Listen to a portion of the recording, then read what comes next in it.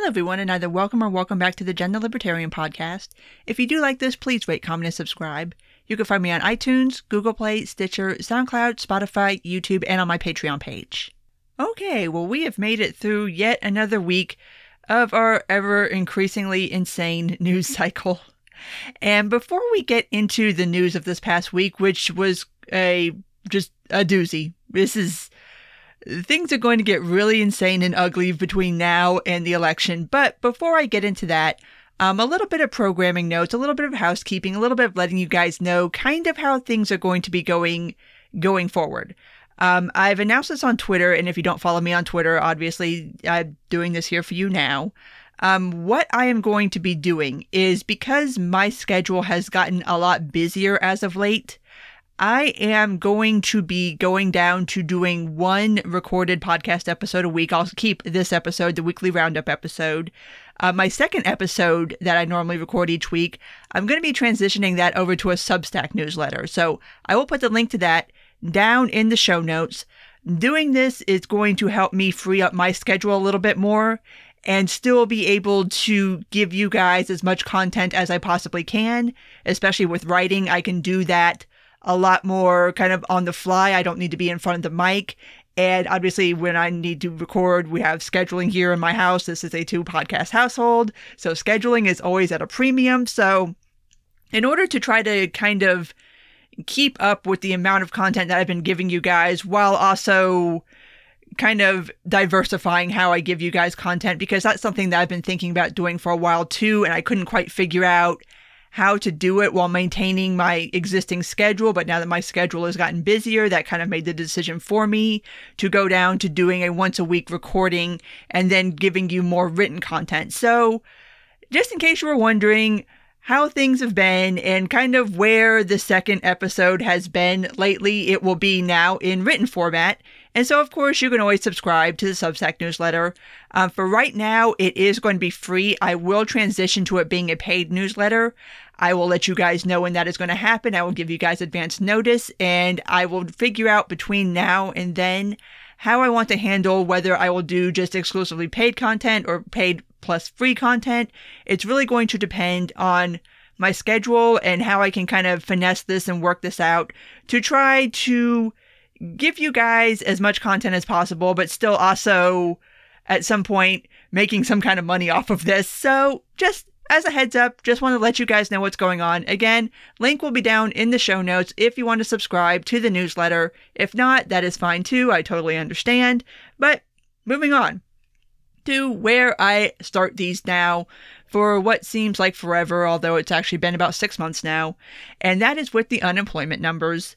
For the week ending on the 19th, we did have a slight uptick in new jobless claims. The week prior, we were at 860,000. This past week, we were at 870,000 new initial unemployment claims.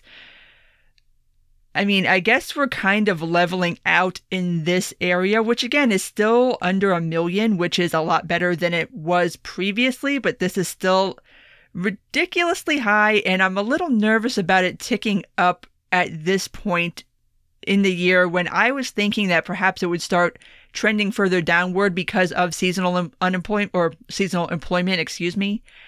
The fact that it ticked up 10,000 is making me a little nervous, and just some things that I've seen kind of here and there. Kind of on the good news side, hopefully, maybe, fingers crossed, Florida has announced that they are planning on completely reopening, like full steam, 100% capacity, indoor everything, all of that stuff. So what that's going to mean for them economically, I mean, hopefully good things. I mean, I'm keeping my fingers crossed for them, and I'm hoping that this doesn't go horribly bad for them, but that seems to be their plan right now. Over the past week, my husband was up in New York City, doing some work-related stuff, visiting some people, and he sent me back pictures of New York. Wow. I have never seen New York City that empty before in my life. Like, I'm kind of nervous for New York City now at this point, because just there's nobody on the streets. The amount of businesses that are boarded up, not because of protesting and rioting stuff, but because they're closed, because they can't afford to be open anymore. Just the amount of stuff that's up for rent, just there's no tourism up there right now, like just none whatsoever, because technically speaking, it's illegal, but you know what? It is what it is, you know? But it's just, it was kind of frightening to see. And we always fly Delta because obviously we live in Atlanta and that's just the easiest airline to take. But even with the middle seats blocked out, because Delta is one of the only airlines still doing the middle seat blockout, going up to New York and coming back, the flights were not even remotely fully booked. And these are flights that normally are booked either to capacity or a little overbooked. So the fact that even with the reduced capacity, the amount of people making that flight compared to what is normally the amount of people making that flight, that's a little scary. That's a little nervous, because that's like, I don't really know why people are going back and forth between Atlanta and New York City so much, but it's always, I've never been on a flight either to or from that wasn't completely booked. So to know that even with reduced capacity, those flights are not even close to being booked, that's wild. Like that makes me nervous. So I don't know what New York City is going to do in the future, but I mean, they seem to have gotten their COVID situation under control. Their numbers are extremely low, although they're still fucking around with whether they're going to open up school or not. It's such a mess up there, but it's getting to the point where they're going to have to do something, because there's just, I don't know how anybody is surviving up there right now. I don't know how any businesses are making money. I don't know how restaurants are doing it.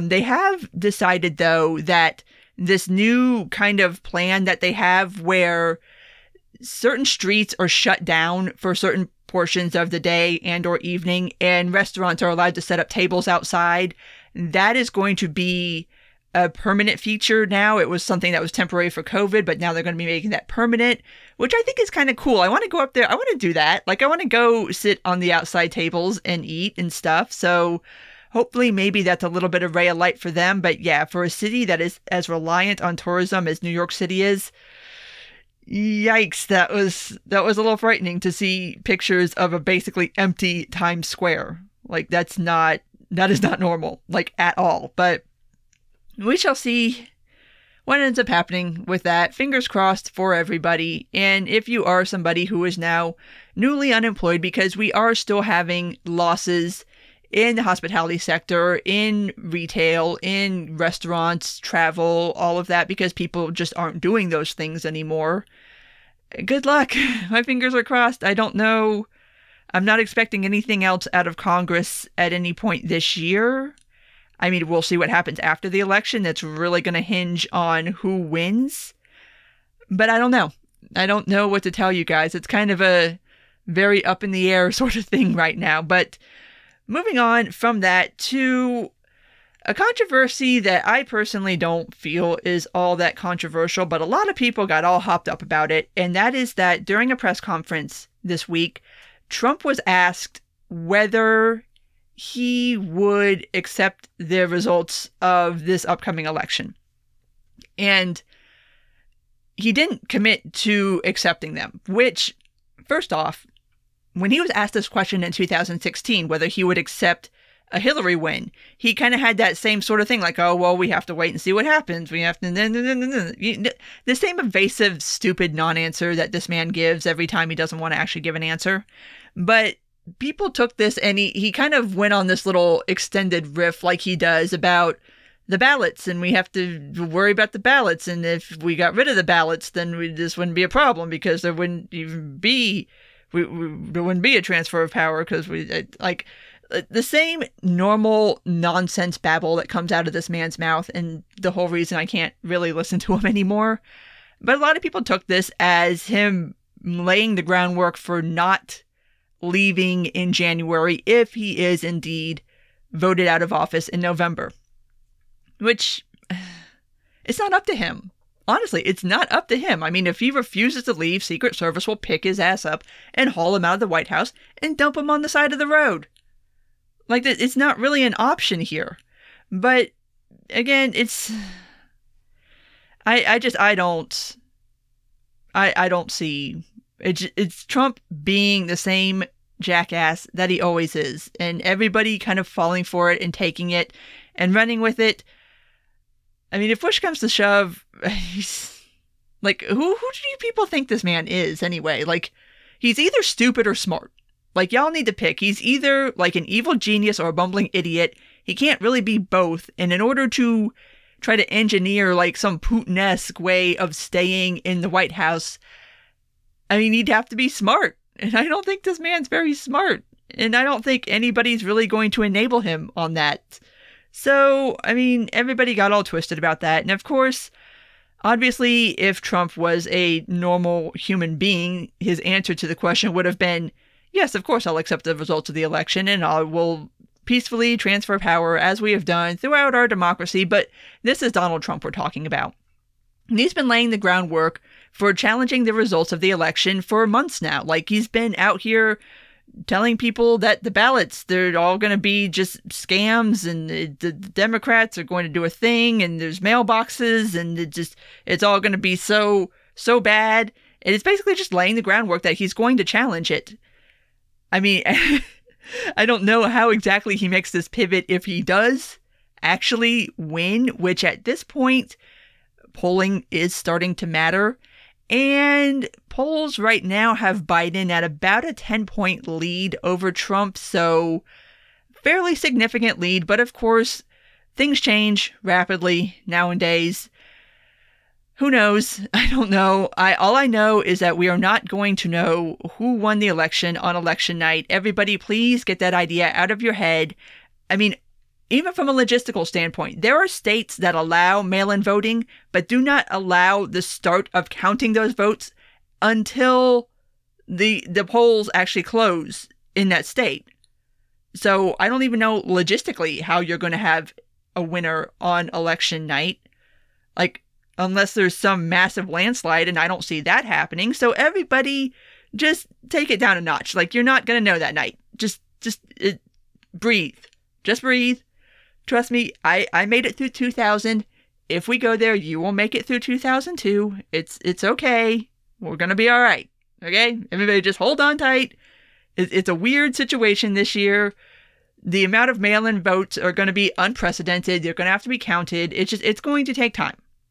But he's been laying this groundwork for challenging it ever since people started floating the idea of doing mail-in ballots because of COVID. So it's going to be a mess. It's going to be a hot damn mess. And yeah, I mean, he is a uniquely unhelpful human being when it comes to trying to diffuse or de-escalate any sort of situation. And that's how I view this. It's just him being his normal jackass self, escalating a situation just so, for what, I don't know. To own the libs, I guess. I don't really know what motivates the GOP or Trump anymore other than just being massive fucking jerks.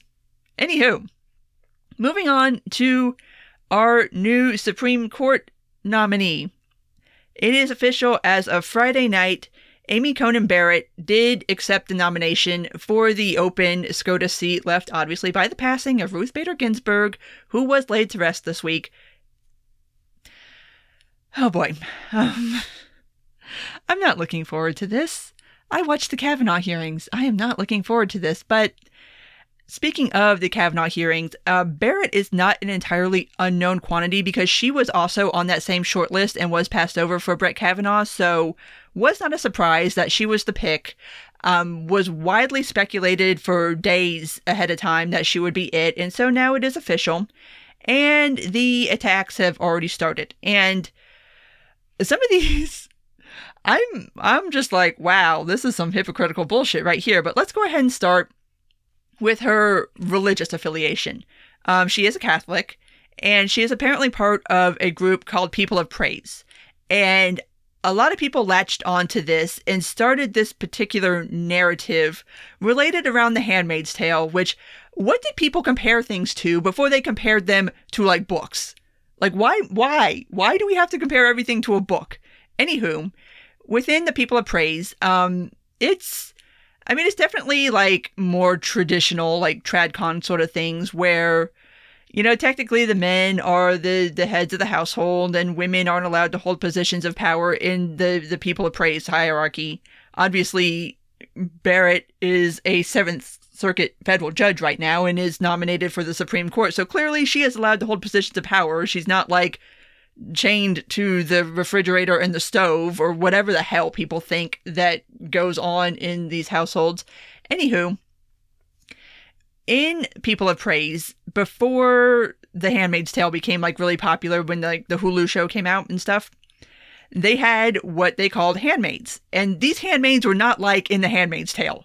That's not what this was at all. Basically, what these women's functions were within their community were to be along the lines of what you would consider like a church elder, or like an older person established in your community that you would go to ask for advice on certain things, or just to talk or whatever. Like that was their role.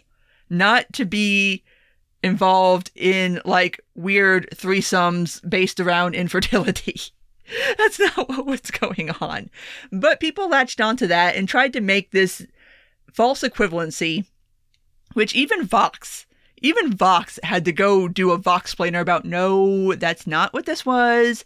Just because they used that name does not mean that what they were doing was anything close to what was in Margaret Atwood's book. Please stop it. But people latched onto it because, again, like it's the same thing that people latched onto in the Kavanaugh hearings and the lead up to them, is that, oh, it's going to be The Handmaid's Tale, and it's been 2 years now, and I still haven't got my red robe in the mail, and I don't think I'm going to be getting one anytime in the near future. But that was kind of the first one.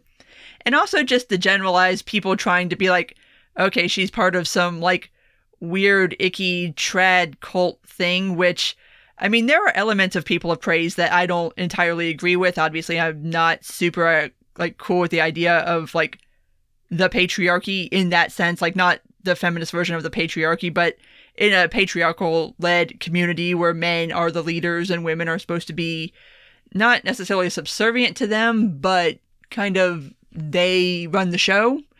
And so that I'm not entirely cool with, but the rest of it sounds fairly benign. I mean, they do tithe, which, I mean, Mormons tithe too. There's lots of other Christian denominations that tithe. It's not that big of a deal. But they also seem very community-oriented. It's very expected of you, if you are part of the People of Praise, that you do support the people in your community financially, emotionally. You know, you're kind of expected to take care of your own. I mean, you're expected to attend regular services outside of just normal mass. I mean, there's other obligations on that level. I mean, it just doesn't strike me as all that bad. But people want to make a big deal out of it because it's weird and whatever. Anyway, it's really not that weird. And people trying to make issue of the fact that she's Catholic. I'm like, okay, being Catholic stopped being like an edgy thing in politics once JFK was elected. Like, where the hell have y'all been? So that was the first one. The second one that's kind of emerged is questions about her children. Now, her and her husband have 7 children altogether, 5 bio children, and 2 adoptees from Haiti. So the first angle that kind of came out was people questioning the Haitian adoptions and kind of trying to insinuate that maybe these weren't entirely on the up and up because there has been a history of Christian missionaries going into Haiti and getting children for adoption that maybe weren't necessarily wanting to be put up for adoption, but basically kind of tiptoeing real close to the whole kind of child trafficker phenomenon that's going on right now, and kind of making the veiled comparison of, oh, well, these other things happened with Christians adopting Haitians, so maybe just asking questions, which, like, no, you're not just asking questions. You're insinuating that this woman is a child trafficker. Stop it. Not everybody who adopts a child from a third world country is doing so for nefarious purposes. I mean, obviously she is a devout Catholic, and there are people who take the parts of Catholicism, of Christianity, of taking in refugees, poor people, taking in poor children very seriously. Like, they take that part of their faith very seriously. And so this is her way of doing that. Like, you adopted these 2 Haitian children, getting them into America, obviously, giving them a better life than what they would have had in Haiti. And people want to, like, side-eye this shit. And I'm like, that's gross. Like, that's just gross. Even Kendi, which, of course, because nothing in this world can happen that has anything to do with race without fucking Kendi being involved. All of a sudden, and this is another fun thing that's going on. Apparently a part of anti-racism now is de facto segregation. And so basically he makes this tweet insinuating that white people, not calling out Barrett by name, but that white people who adopt children from third world countries are colonizers, and that they're doing it because they want to, quote unquote, prove that they're not racist, but that doesn't mean that they're not racist. You can still be racist and adopt a child from a third world country, or adopt a child that's not the same color as you. And it's just like, dude, shut up. Shut up. Go sit down. Why? This man gets paid $20,000 to spout bullshit. How do I get paid this kind of money? I'll do it for $5,000. Like, someone give me $5,000. I'll go talk to you about some nonsense. I'll do it at a cut rate. But so that started that whole controversy and conversation. And that's like I said, that's just gross. Like, obviously, yes, white people can adopt children from other countries and have them not be white and it not be anything weird. It's just people adopting children because they're kind, good people who want to give a child a better life. Like, really, that's all there is. It doesn't have to be anything deeper. It's not doing it because they're an accessory or because they're trying to assuage their white guilt or they're colonizing or you're trying to, like, turn these Haitian babies into white babies or whatever freaking nonsense. It's just stupid. Like, back up. Do not go down that line of questioning. Related to that line of questioning, though, is the fact that she does have 7 kids. And my God, how is this woman going to be a good, fit mother to these children while also being a Supreme Court justice? And I'm just sitting here like, wait a minute. Wait a goddamn minute. I was told for the past 60 years by feminists that women can have families and jobs outside of the house. I was told that. I remember distinctly that being a thing. And now all of a sudden you want to make it not a thing? Of course she can. How is she going to mother her children? I don't know. The same way she's been doing it when she was on the 7th Circuit, or before that when she was a law professor. I'm assuming in the same fashion that she's been a mom this whole time of being a mom, she will continue to be a mom and a Supreme Court justice. Why is this even a question? Seriously? Oh my God, like progressives and tradcons are just like joining up to ask, how is it that women are supposed to have a family and work outside of the house? Like, oh my God,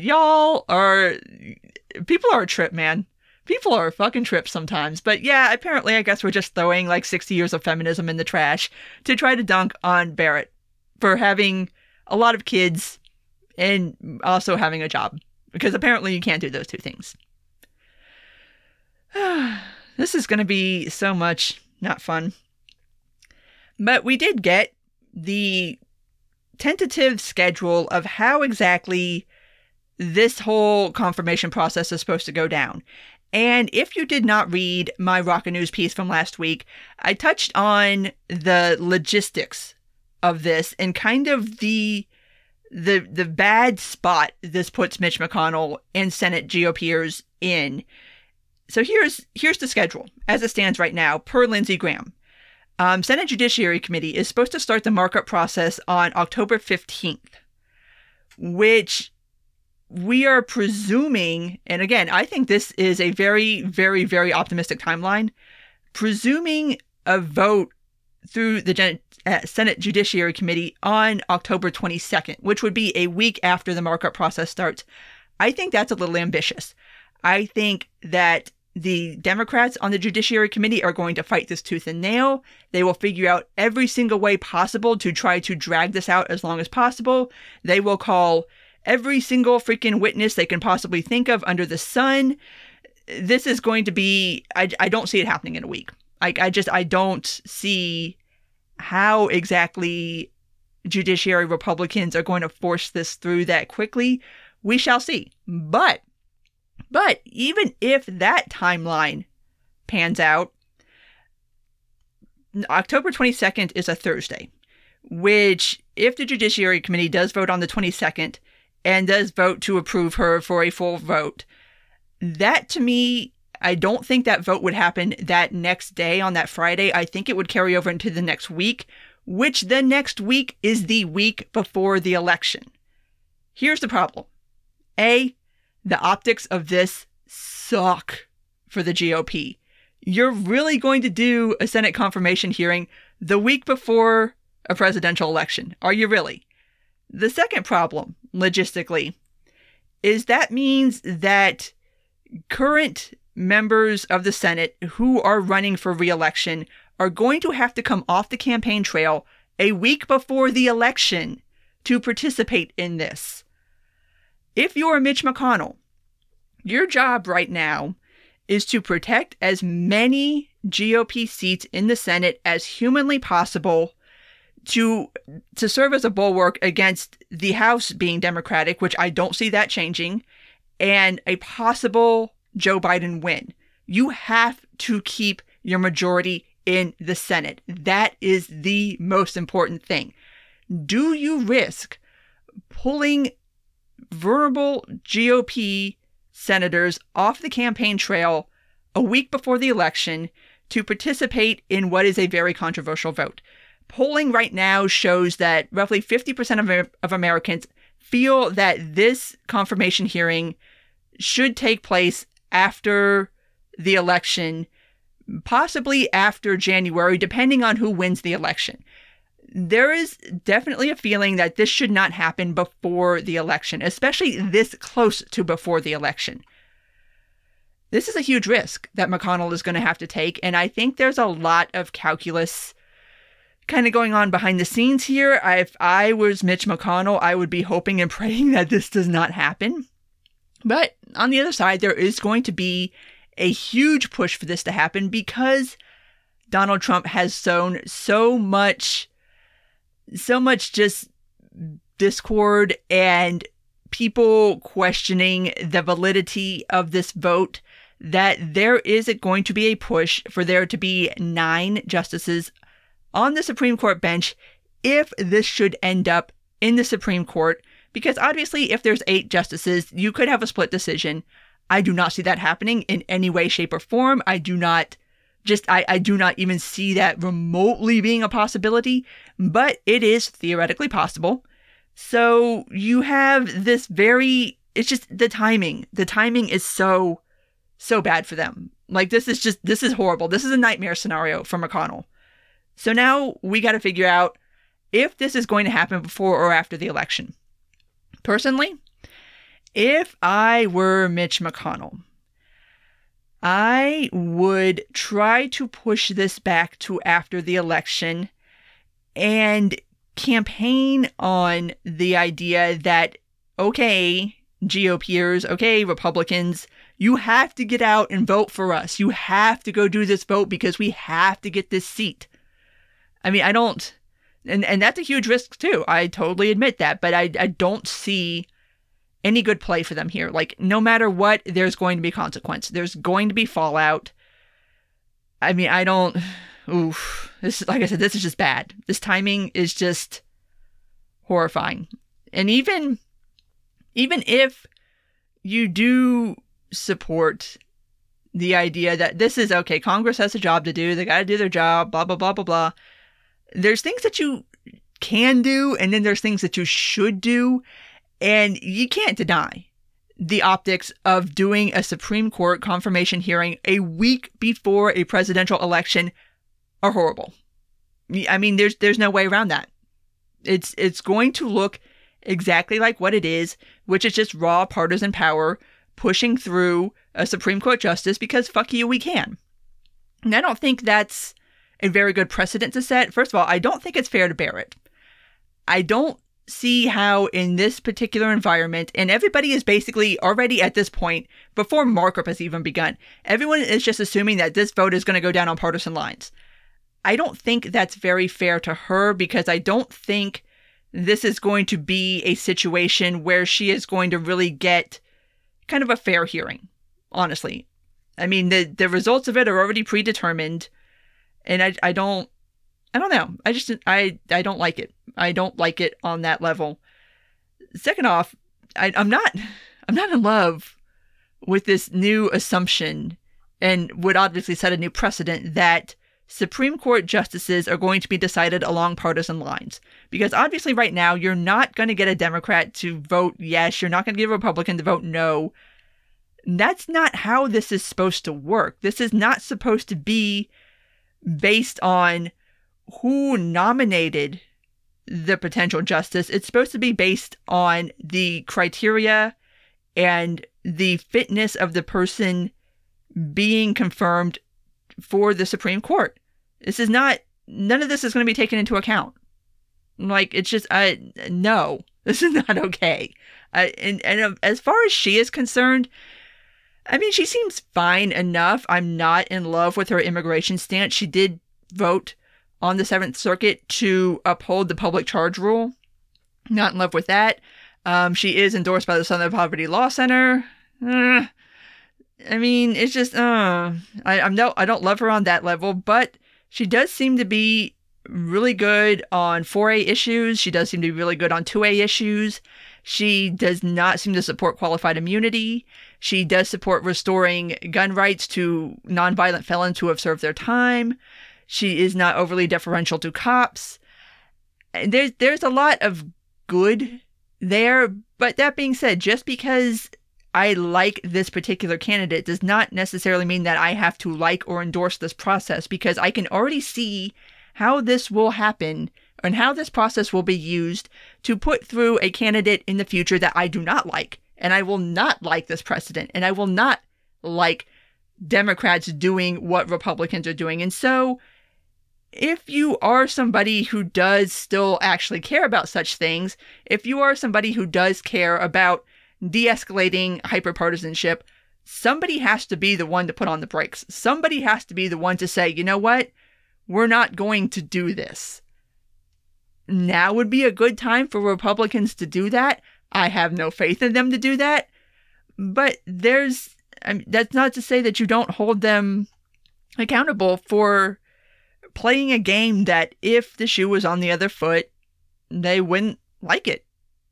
And of course, they also have the issue of hypocrisy because of what they did with Merrick Garland back in 2016, basically refusing to hold a confirmation hearing for Merrick Garland to replace Antonin Scalia, who passed away in March of 2016. Obviously, Obama put up Merrick Garland, and Mitch McConnell was like, no, we're not even going to hold a confirmation hearing, because it's just so unseemly to have such a thing in the year before an election. Like, that's just so, no, that should be held over for the next president. And now we're going to have possibly a confirmation vote a week before a presidential election? I'm sorry, no. And you know what?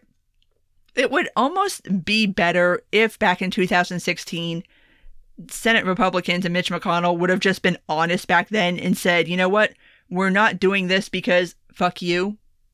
Because we don't want Obama to have another Supreme Court justice, so we're just not going to do this.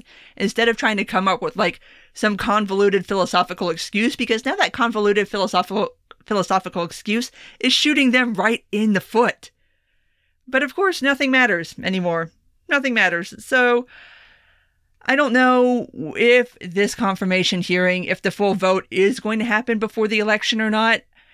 Either way, it's just, this is going to be a disaster. This is going to be so ugly. And just judging from the attacks on her already, like, nobody on the left is even discussing her judicial stances or her legal stances. It's wild. At least they can't accuse her of gang rape. I mean, I guess they can accuse her of being a child trafficker, but at least they can't accuse her of gang rape. So there's that. But yeah, this is just going to be, no, not looking forward to this, especially not right before a presidential election. No. But this is going to be one hell of a roller coaster. But the last case I want to talk about this week is Breonna Taylor, because we have had news on both the civil front and the criminal front. On the civil front, the city of Louisville did settle its civil suit, the wrongful death lawsuit with Breonna Taylor's family, for $12 million. Which, of course, this $12 million is not coming out of the police union's pension. It's not coming out of any kind of police fund. It's not coming out of any of their pockets. It's coming out of the pockets of the taxpayers of the city of Louisville, as these sort of settlements always do, which sucks because obviously Louisville residents don't support Breonna Taylor being dead any more so than anybody else does, but now they're going to be the ones on the hook for $12 million. And that sucks. And that's something that should probably get discussed, but of course, that kind of got blown away by the criminal grand jury investigation ending, and they only handed down charges against one of the police officers involved, and these charges are not related to the death of Breonna Taylor herself. There are no charges related to her death.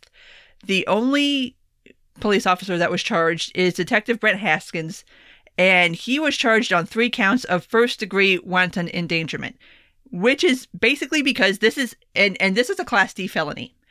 Let me try to explain to you guys the problem here. What Haskin, anyway, this guy, what he did in order to get charged with anything is he was actually shooting from the outside of Taylor's apartment into her apartment, shooting through a window and a patio door, both of which had curtains on them, and shooting in such a fashion that some of the rounds he shot actually went into her neighbor's house, endangering them. And so now you have wanton endangerment. Not to mention, obviously, you're firing randomly into somebody's house. You don't know who the hell's in there. And so that was the only person charged. Obviously, this led to protests and riots and the shooting of 2 Louisville police officers in retaliation for this grand jury indictment. Here's the thing. This case sucks horribly. There's nothing good here. There's just the whole thing, front to back, is just, it's fucked up, to be honest. It's completely fucked up. It's not about racism, though. It's about how none of this should have happened. All of this started because these officers were issued a no-knock raid, and yes, it was a no-knock raid. It is right there on the warrant. Whether they announce themselves or not seems to be a topic of very hot debate. We have 12 neighbors who say that they did not hear anybody announce police before starting to ram down this woman's door. The one person who said that he did hear it, his initial story, as reported by Vice News, was that he did not hear them announce police before trying to ram down Breonna Taylor's door, and that story kind of changed a little bit. So, and this one person is who Attorney General Cameron hinged his whole defense on, that the cops announced before they started to enter into Breonna Taylor's apartment. Even if they managed to somehow eke out police before trying to ram down this woman's door, there's a big difference between knocking on someone's door and presenting your badge through the peephole and yelling police while hitting somebody's door with a battering ram. That's not announcing yourself. I'm sorry, you cannot yell police and hit a door with a battering ram at the same time and call that announcing yourself. And there's question to whether they even did that. So no. Second of all, why was this a no-knock warrant in the middle of the freaking night? It's fucking midnight. And you're issuing this no-knock warrant. You're battering a woman's door down with a battering ram. For what, exactly? I mean, you're looking for evidence of drugs or drug trafficking, and the justification that was on the warrant for it being a no-knock is something like the most kind of coded racist shit I've seen in a long time. It's basically saying, like, these drug traffickers, calling her a drug trafficker, no evidence of her drug trafficking. These drug traffickers are known for being violent and for having cameras, surveillance to let them know if the cops are coming ahead of time, and for, you know, trying to run away from the cops. And there's no evidence that Breonna Taylor was doing any such thing. Why this couldn't have just been a knock warrant done at, I don't know, 5 p.m. certainly seems to be a valid question that one could ask. And of course, when they searched the apartment, there were no drugs. They didn't find anything. So, as per usual, like, how many times do we have to go through this? How many times do we have to go through this? Anywho, so now you have that. Apparently, whoever was doing the surveillance prior to the police executing the no-knock raid failed to identify the fact that Kenneth Walker was in the apartment with her, which would have certainly been good intel for the police to have, that she was not alone, that she was there with a registered gun owner. That probably would have changed how things went down a little bit. And as far as who shot first, okay, here's the thing. Somebody shows up at your door in the middle of the night. You do not hear them announce as police. Nobody else seems to have heard them announce as police. Somebody just starts trying to, like, bang down your door. Yeah, you're probably going to shoot. I mean, I can't be mad at what Walker did, because that's, if that situation was my husband and I, that's what he would have did. He's not going to sit there and wait for you to get inside our apartment to assess the situation. He's going to shoot at you through the door, because he doesn't want you in our apartment. He's keeping you out of our apartment. So, I mean, I can't fault him for that. What I can fault for is the fact that this raid, this no-knock warrant, put everybody in an insanely dangerous situation. And that didn't have to be. There was no reason. There was no reason to execute this kind of warrant on Breonna Taylor. There just wasn't. And so now she's dead. I mean, there's just so much wrong here. And obviously the larger kind of story of why Breonna Taylor is dead is because of the war on drugs, because this is all over freaking weed. Like, honestly, really, at this point, and of course, the House was going to vote on descheduling marijuana, and of course they benched it because they're a bunch of fucking pussies. And, I mean, really, why is this still so controversial at this point? Like, over 50% of Americans are on board with this. Like, why? This whole case is just one great big massive why. Why did any of this have to happen? None of it had to happen. None of this had to take place. There's no reason why that woman should be dead right now. And I understand that people want to flatten things out to being racial issues, because obviously Breonna Taylor was black. Like, obviously, we all know this. But this wouldn't have been any different if she was white. Like, honestly, I don't see how any of this would have gone down any differently if she was my skin color. It's not just about racism, but I kind of understand why people want to flatten it out that way, because I think, especially even if you just look at this particular case and you just look at everything that went wrong and how much of it is not due to racism, it's just due to how the criminal justice system works. I think that when you look at it in its entirety, it's so enormous, the amount of work that needs to be done, that some people kind of shut down and try to make it be this sort of somewhat easily fixed thing. And kind of as a heads up, my first Substack newsletter I'll be sending out here in the next day or two is about what happened in Minneapolis, which, if you haven't been keeping up with it, the city council passed an initiative to put on the ballot in November the idea of getting rid of the Minneapolis Police Department. The city commissioner's office, their panel, it's not an office, it's a council, shut down that idea. So as it stands right now, the Minneapolis Police Department is going nowhere.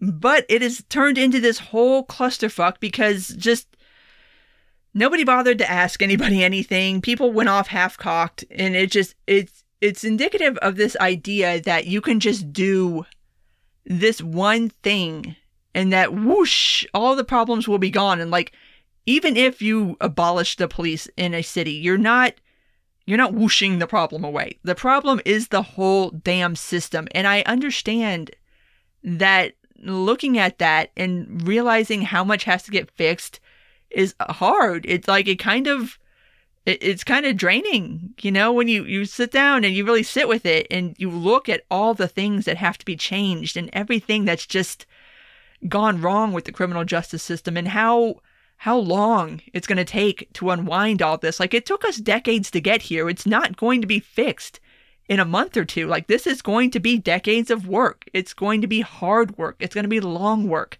It's going to be draining work. It's going to be incremental work. There's no quick fix here. None. And I understand that that's disheartening to some people, especially when you're angry and you want change now.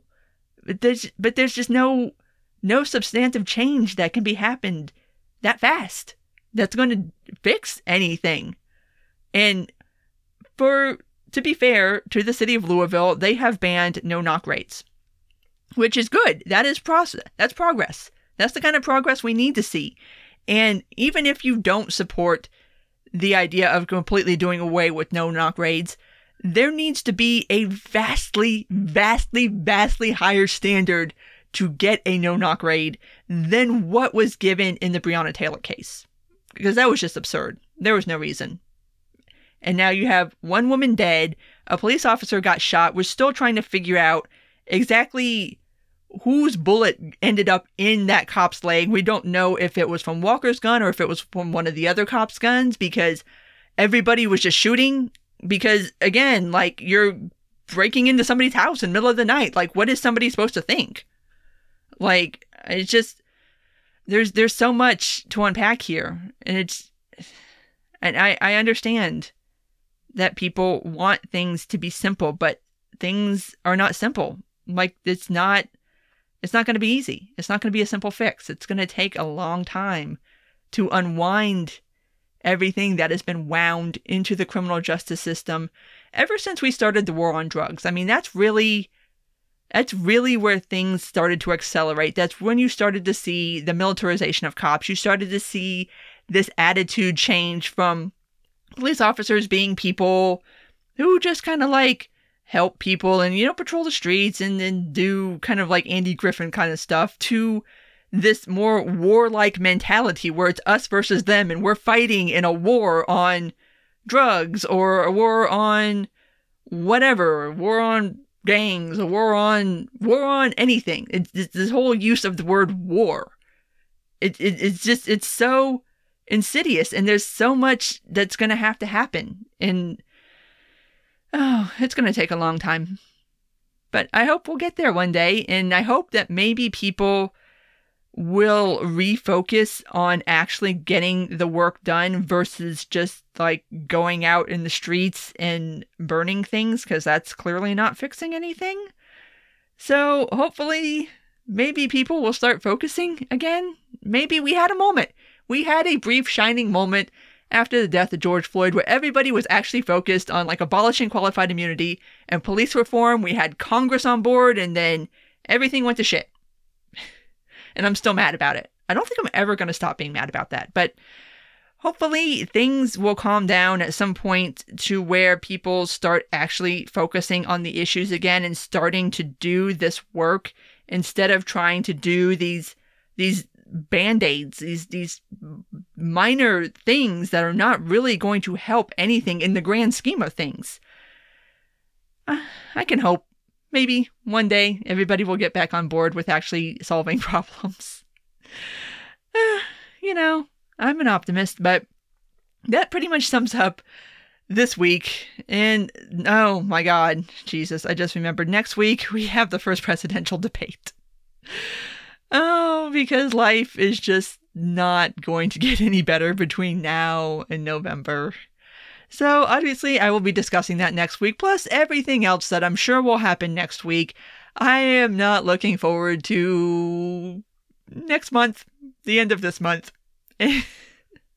Anyway, at this point, I'll go ahead and wrap this up because I think I've gone on quite long enough. So if you did make it this far, thank you for listening. And if you do like this, please rate, comment, and subscribe. You can find me on iTunes, Google Play, Stitcher, SoundCloud, Spotify, YouTube. And again, link will be down in the show notes. Please go subscribe to my Substack. Take care, and until next time.